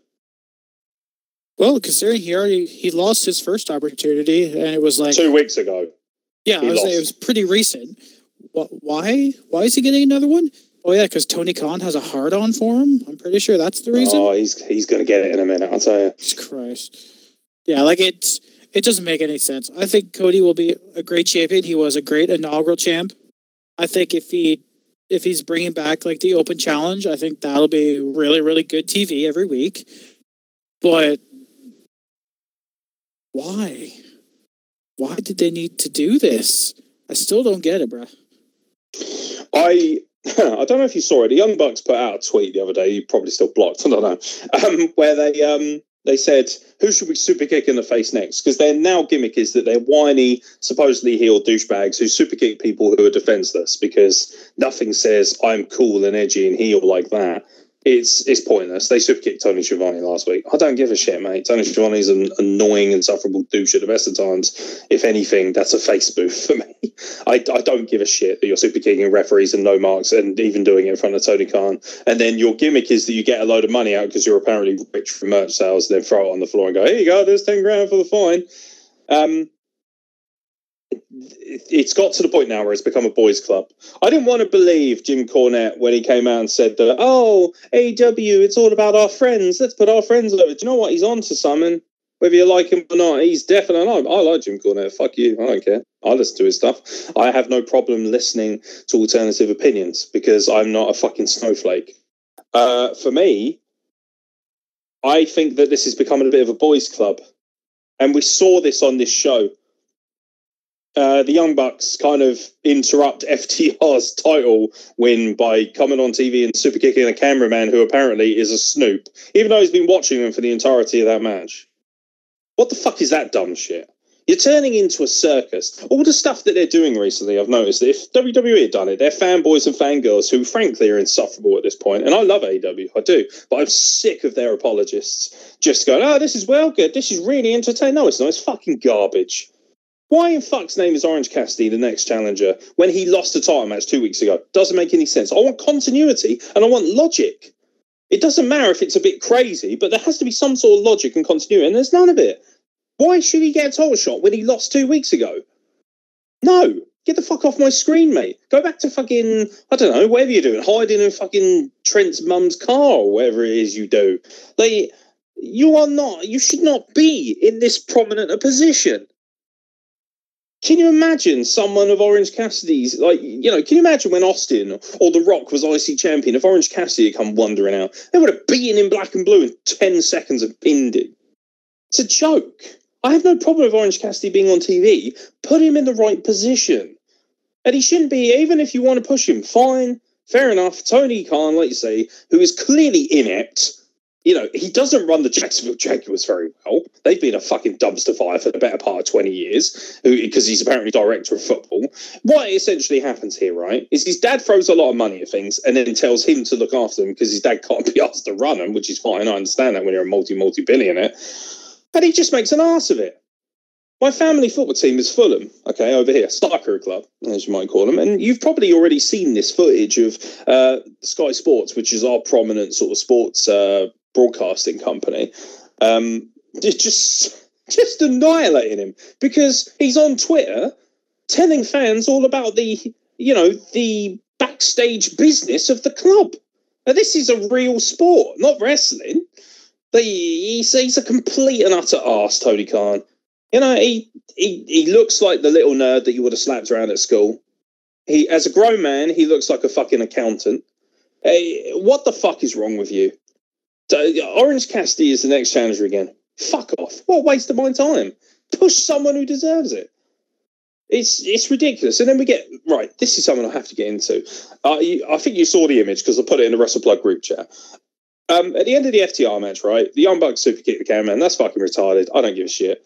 And then, to top things off, there is a graphic on the screen of FTR dressed as weenies. Sausages, Jesus fucking Christ. Frankfurters, right? And I saw loads of people quantifying it and excusing underneath going, oh, well, it's still better than what WWE's doing. Really? Is this better than watching Santos Escobar versus Swerve, is it? Is this better than watching Kyle O'Reilly versus Finn Balor, is it? Is it? Is this better than Jey Uso versus Roman Reigns? Because if it is, you're a fucking retard. You need your fucking head checked if you think that's okay. What the fuck is wrong with you? You must have a mental disability. To honestly sit there and tell me that this is okay, this is fucking shit. FTR, right, are arguably the most credible and exciting tag team of the modern era, alongside, I would say, the Usos, and, you could throw in a few other tag teams that are kind of just sitting behind them, like Proud and Powerful, for instance, and the Lucha Brothers. But this tag team division is stacked. And at the top of it, you got FTR. That's great. I think Tully Blanchard has been incredible as their mouthpiece. I think he's been great. And they've spoken pretty well. They're having great matches. And this comes off, right, the back of, as you know, I'm a mad mark for Angelico and Jack Evans. I know Angelico. I love him dearly. I consider him to be a loose acquaintance / friend.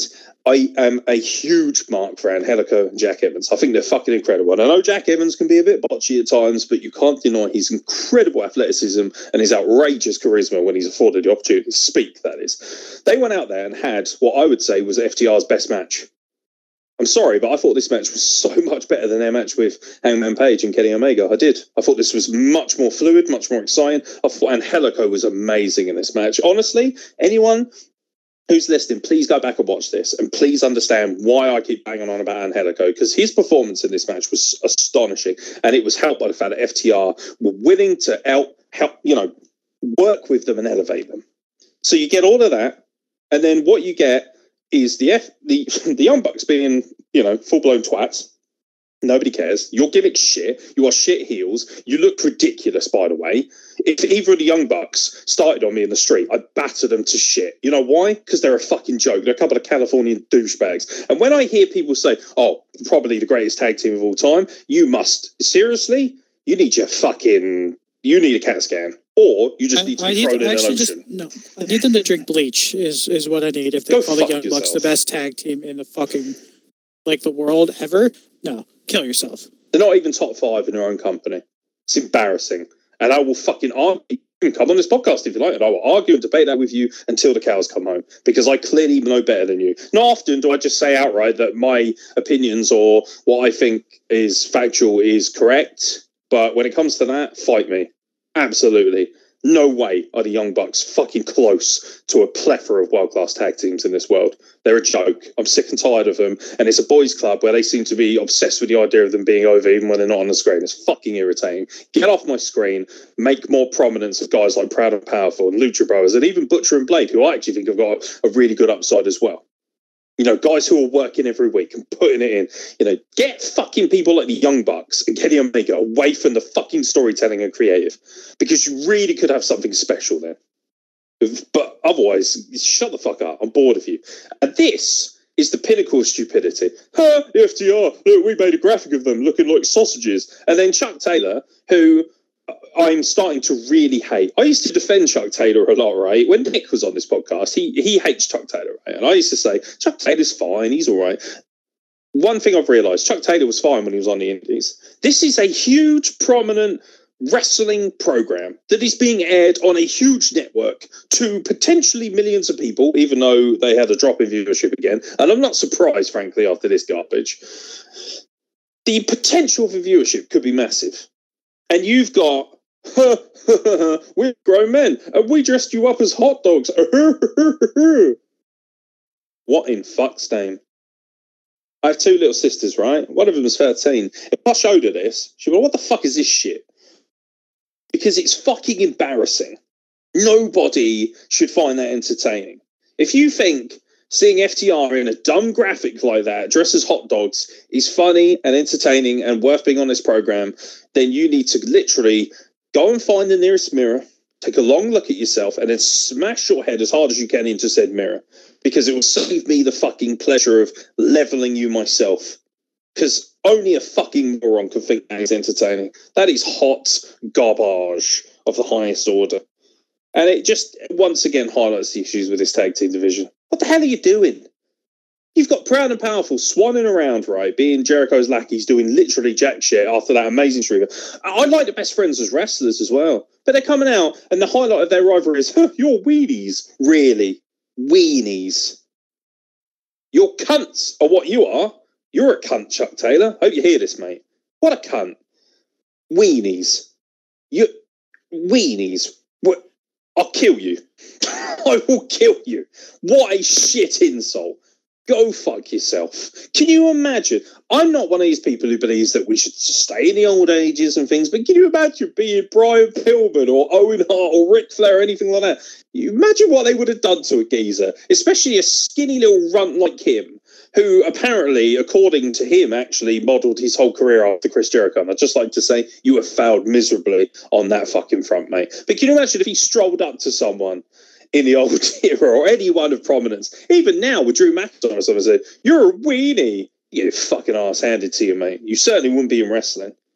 This is where they need to trim the fat. Yeah, he probably would die, and frankly, he probably deserved to die. Weenie? Who fucking uses that word as an insult? It doesn't even say wiener. At least wiener would have been somewhat acceptable, only because obviously my boy PJ Jones gets called wiener, and of course I'm going to bot for that, but even that knows its place. It's not like it's on WWE, it's on the British wrestling scene. Yeah, fucking hell. You are an embarrassment. And do you know what really pisses me off about this is I think that Trent genuinely could be a huge megastar. He looks incredible. He's a very handsome man. He's got an amazing body. He's a world-class worker. And he's walking around with a 150-pound sack of shit attached to his fucking umbilical cord. What the living crap are you doing, bruv? Shift off, fuck Taylor. Nobody cares. Weenies, that's the final straw for me. Chuck Taylor, you are officially fucking dead to me, mate. And by the way, you are shit on the mic as well. Can't talk to save his fucking life. Cannot talk to save his life. He's just like, hey guys, fucking weenies and and of course, I love Excalibur, but he's on commentary. He's good mates with the guys because obviously he worked at PWG and helped form PWG with a lot of them. And he's sitting there going, oh, you got to give the people what they want. What the people want is a little bit of fucking maturity. What the people want is a little bit of real entertainment, not some 150-pound chemo-ridden sack of shit like Chuck Taylor walking around on my screen using the term weenies as an insult. We want some fucking real wrestling and real entertainment, bruv.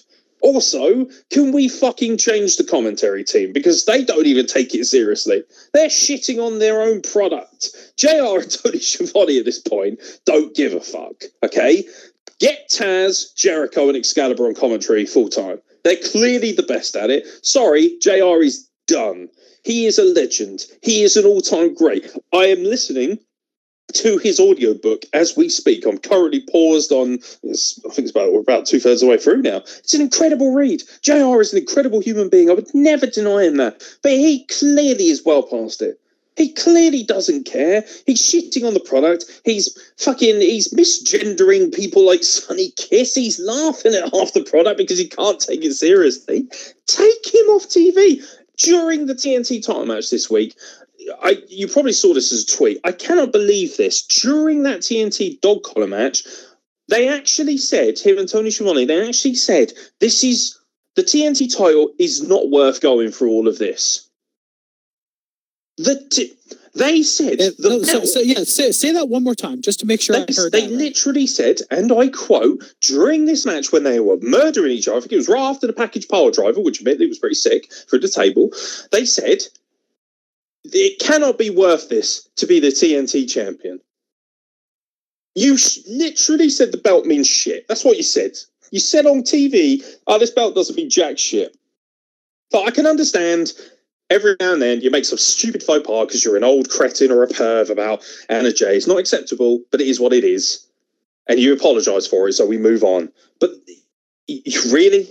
You're going to sit there and tell me on TV as an audience member, as a participating member of your product, and I pay to watch AEW every week. I do. I pay, admittedly, only about $4 or $5 a month to watch it on Fight TV. But fuck me. You're telling me as a paying customer, this title doesn't mean nearly as much as it should do, or it's just not worth it. You fucking twat. You massive, colossal, colostomy bagged, shit, gherkin fingering anal bag. What in fuck's name do you think you're doing? Telling me that the TNT title is not worth its salt in comparison to the violence that is under it. Can you imagine if during Royal Rumble 2000, let me take you back, Carl Wilkinson, Triple H and Cactus Jack are murdering each other? Can you imagine if JR came out and said, well, I mean, this match is really good, but you know what? While I was doing DDP yoga, I realized that the WWF title ain't worth shit. What the get the fuck off my screen. I am so comically infuriated, doesn't cover it. I'm hysterical with rage. I have been saying this since JR started doing American side shows for New Japan. He should just call it a career. He is undoubtedly a legend. He is undoubtedly one of, if not the best to ever do it. You know, all respect to the brain. But I feel with every single new broadcast that he does, he tarnishes his own legacy. I think it's the same way with when Undertaker kept coming back, just, fucking day after day, year after year. I always thought he was tarnishing his own legacy, and JR sounds like he mixes up people's names. He can't say anything. He doesn't understand the world in 2020. I understand he went through some trauma. I understand his wife passed away, and that's horrible, and I wouldn't wish that on anyone. But, bro, just call it a career. You have nothing left to prove here. Just go home. He doesn't want to go home, does he? He can tell that. He's scared to go home. But you've got a highly successful podcast, mate. You've got friends. People are going to talk to you. It's not like you're going to sit at home and do nothing. There's so many things you could do. You're apparently getting fit. That's great. You're an amazing human being, JR. No question. I beg of you, please call it a day, mate. Because you are making an ass of yourself, and you don't even have to. You don't. You really don't owe the wrestling world anything. If at this point, if anyone is owed something for the wrestling world, it is him. 2 weeks removed, not even that, I think, from when his wife passed away, he tips up at WrestleMania 33, doesn't he, and commentates the main event, Roman Reigns versus The Undertaker. And you just think, why? Why? That should have been it. That should have been it for me. He should have just said after that, right, that's cool, I'm done now. But no. He's got to keep going. And I get it. It's hard to walk away from things. But you've got a podcast. You've just released an incredible book. And I can attest to it. It's fucking amazing. I highly suggest everybody reads JR's latest book. It's absolutely amazing. It will give you such an insight into his time in WWE and the way that things work in wrestling. It really will. For better or for worse, it's an astonishing read. And he is a masterful human being. He has so much to learn. At least just go backstage and be an agent or a talent agent, or, talk to these guys, try and make them better individuals, more well-rounded. But for fuck's sake, your commentary is dog shit now. And I don't mind saying that. I love JR. He is the voice of my childhood. Without JR, I would never have loved WWF the same way. But this is fucking terrible, man. This is really bad. And it's exacerbated by Tony Schiavone wandering around. By the way, why is Tony Schiavone dressed like an 80-year-old man who still thinks he's 40 playing golf? Why is he wearing this? Like, you look stupid, mate. He looks like he's cosplaying as one of the golfers from the Masters. And I cannot believe me at 35 is making that comparison. But he looks ridiculous. And half the time, he's not even wearing trousers. He's wearing slacks and trainers. You look fucking terrible, mate. Either go the whole hog or just turn up dressed like Orange Cassidy and be done with it. Tony Schiavone adds nothing to commentary as well. He's a shockingly boring backstage interviewer. You know, this is a guy who openly said multiple times, I don't give a shit about wrestling anymore. He left wrestling and went and worked in Starbucks, for fuck's sake. He obviously don't care that much. You can tell he hasn't watched it for 20 years. He's got no clue what's going on. He's just popping because he sat next to JR. Then you got Excalibur, who's an amazing play-by-play guy. But he is sitting there trying to pop these two old men because they're the icons of his childhood, aren't they? And you can tell that by the way he speaks. He's like, what do you think about this, JR? And when he does say something fairly credible, they shit on it anyway and laugh at him. Because as far as they're concerned, he's some fucking goofy, nerdy tard in a mask. They don't give a shit about Excalibur. That's very evident. And then you got Taz, who does color commentary, who's fucking amazing, by the way, at it. And he's genuinely one of the best mic workers in this whole fucking company, along with Eddie Kingston. And I watch AEW Dark, right? And they have Taz and Excalibur on commentary. It's the best commentary in wrestling. It is. Seriously, I beg of you people, go out and watch AEW Dark. And even if you're not a huge fan of the product, watch and listen to the commentary. It's fucking phenomenal. I had Ricky Starks as one of their guest commentators this week. It was hilarious.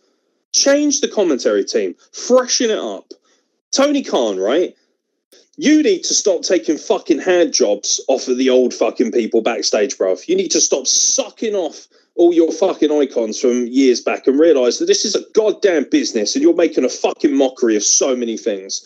And what it does is it drowns out the incredible voices that are available. Mate, you got Eddie Kingston in your company, who I would to say is probably the best mic worker in the world. He's definitely up there. Because he's fucking real, man. Eddie Kingston is my kind of wrestler. He'll fuck you up. He will legitimately fuck you up.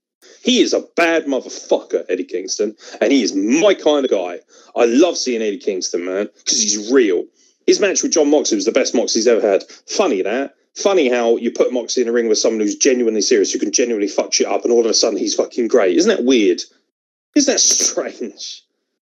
Lance Archer. Such an oddity. What is happening? Lance Archer, very exciting. Brian Cage could have potential. I like Will Hobbs. I think that's a great pickup. I actually really like Will Hobbs. His match with Brian Cage this week was great. I think it did everyone a good service. And that started off AEW Dynamite. And I was genuinely thought this is going to be a banger because that was a great match. Brian Cage got a win because he needed it. Will Hobbs still looked really good coming out of it. Taz even put him over on the mic asking if he wanted to join, the Taz, Team Taz, which not a big fan of that name, but I understand. Until Darby Allin comes down to make the save. Great stuff. I thought, cool, this is fucking good. And then they start doing this dumb shit. Oh, and by the way, do you like women's wrestling? Because Hikaru Shida wasn't on the fucking show, even though she's the champion. We had Big Swole versus Serena Deeb. What that is. Big Swole versus Serena Deeb. Right, I like both these women. I think Serena Deeb's fucking fantastic, particularly for someone who's been in the business as long as she had. Some of you might remember her as the individual who was part of the Straight Edge Society with CM Punk. She's awesome. And by the way, really hot with short hair. Don't know why. Really digging that young lady. But this was fine. Where's the fucking champion? Where is she? She's not there again. And when she is there, invariably she's sat at a fucking ringside watching things intently, trying desperately to look like she gives a shit, when ultimately she's being told, yeah, you're our champion, but we're not really that bothered about you. What? Fuck off.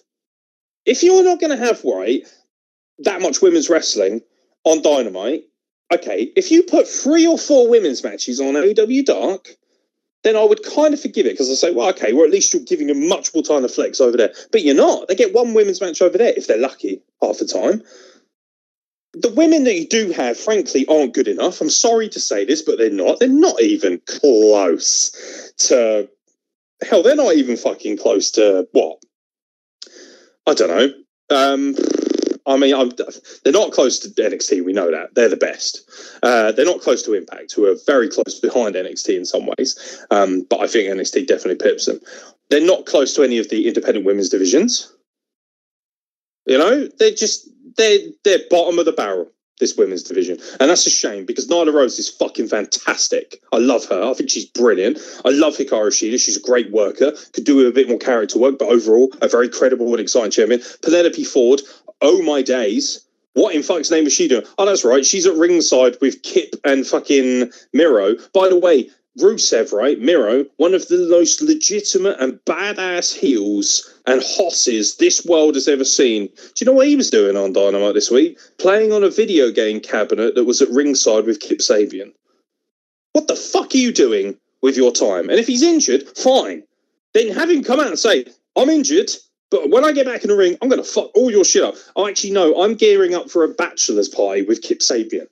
That's what we're doing with what could arguably be one of the greatest hosses of this generation. It beggars belief that people have the nerve to say that, you know, this hashtag, I'm with AEW. Good for you. You support shit, do you? You support terrible booking decisions. These are the kind of people, right, who sit there, eat shit in front of you, and then smile about it because they don't know any different.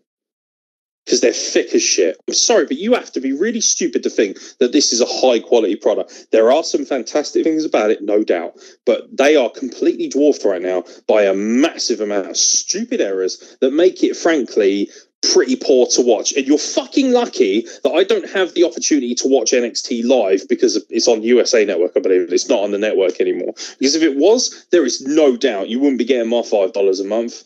And frankly, the more I keep saying that, the more I think, what the fuck am I doing with that $5 a month? For the same price, you can get Disney Plus. And that's a damn sight better than this. And probably less childlike. And that's a little bit alarming to say. I am beyond pissed off with what AEW is doing. And even the main event, Chris Jericho and Jake Hager versus Luther and Serpentico. You had a dog collar. Now, I get it. It's Chris Jericho's main event, and I have no problem with that being the main event. But from a business standpoint, you can't tell me that that's a good idea. Having that as the main event over Cody versus Brody Lee for the TNT Championship, or having John Moxley come out and defend the title. And instead, you have MJF come down, give Chris Jericho a shit picture, which he breaks over the head of a clown, who he then gives the world's most violent Judas effect I've ever seen. And that was the end of your show. Everyone celebrating Chris Jericho as he had a glass of champagne. What? You could even do better by Chris Jericho. Never mind anybody else. You could have done a lot better. I get it. Do you know what? I would have rather they just had a singles match. Him and Luther fuck each other up for 20 minutes, make each other bleed. At the end of the match, he says, "It's been a fucking pleasure, Chris." Gives him a handshake and a hug, and then everyone comes out and celebrates his career. That would have been much better, but nah, they've got to fucking do dumb shit as well. By the way, Serpentico, don't give a shit. Luther, don't give a shit. Luther, I've said this, he looks like some geezer who goes shopping in your local supermarket at 2 a.m. for Jaffa Cakes. He looks very suspect. And I'm sure he's a tough guy, and I'm sure he beat the shit out of me. But frankly, he looks fucking garbage on this product. And walking around with bloody shorts on and that, it's just, nah, man. It's not working for me. I'm frustrated, mate. I really am. I feel that AEW, for all the things that they do well, they insist on doing shit as well. They really do. And it's infuriating, mate. It really is. What do you have to add, mate, if anything, and before we quickly wrap up what's left of the State of Wrestling address? I mean, I would just say I share your frustration and anger, but there seems to be a little more anguish in your voice just because you want to love this product so much. You were at the first show, like you flew across the ocean for that. And for them to be just providing this sort of garbage, I think it's just breaking your heart. It is a little bit. I do, don't get me wrong. Going to Washington was one of the greatest experiences of my life.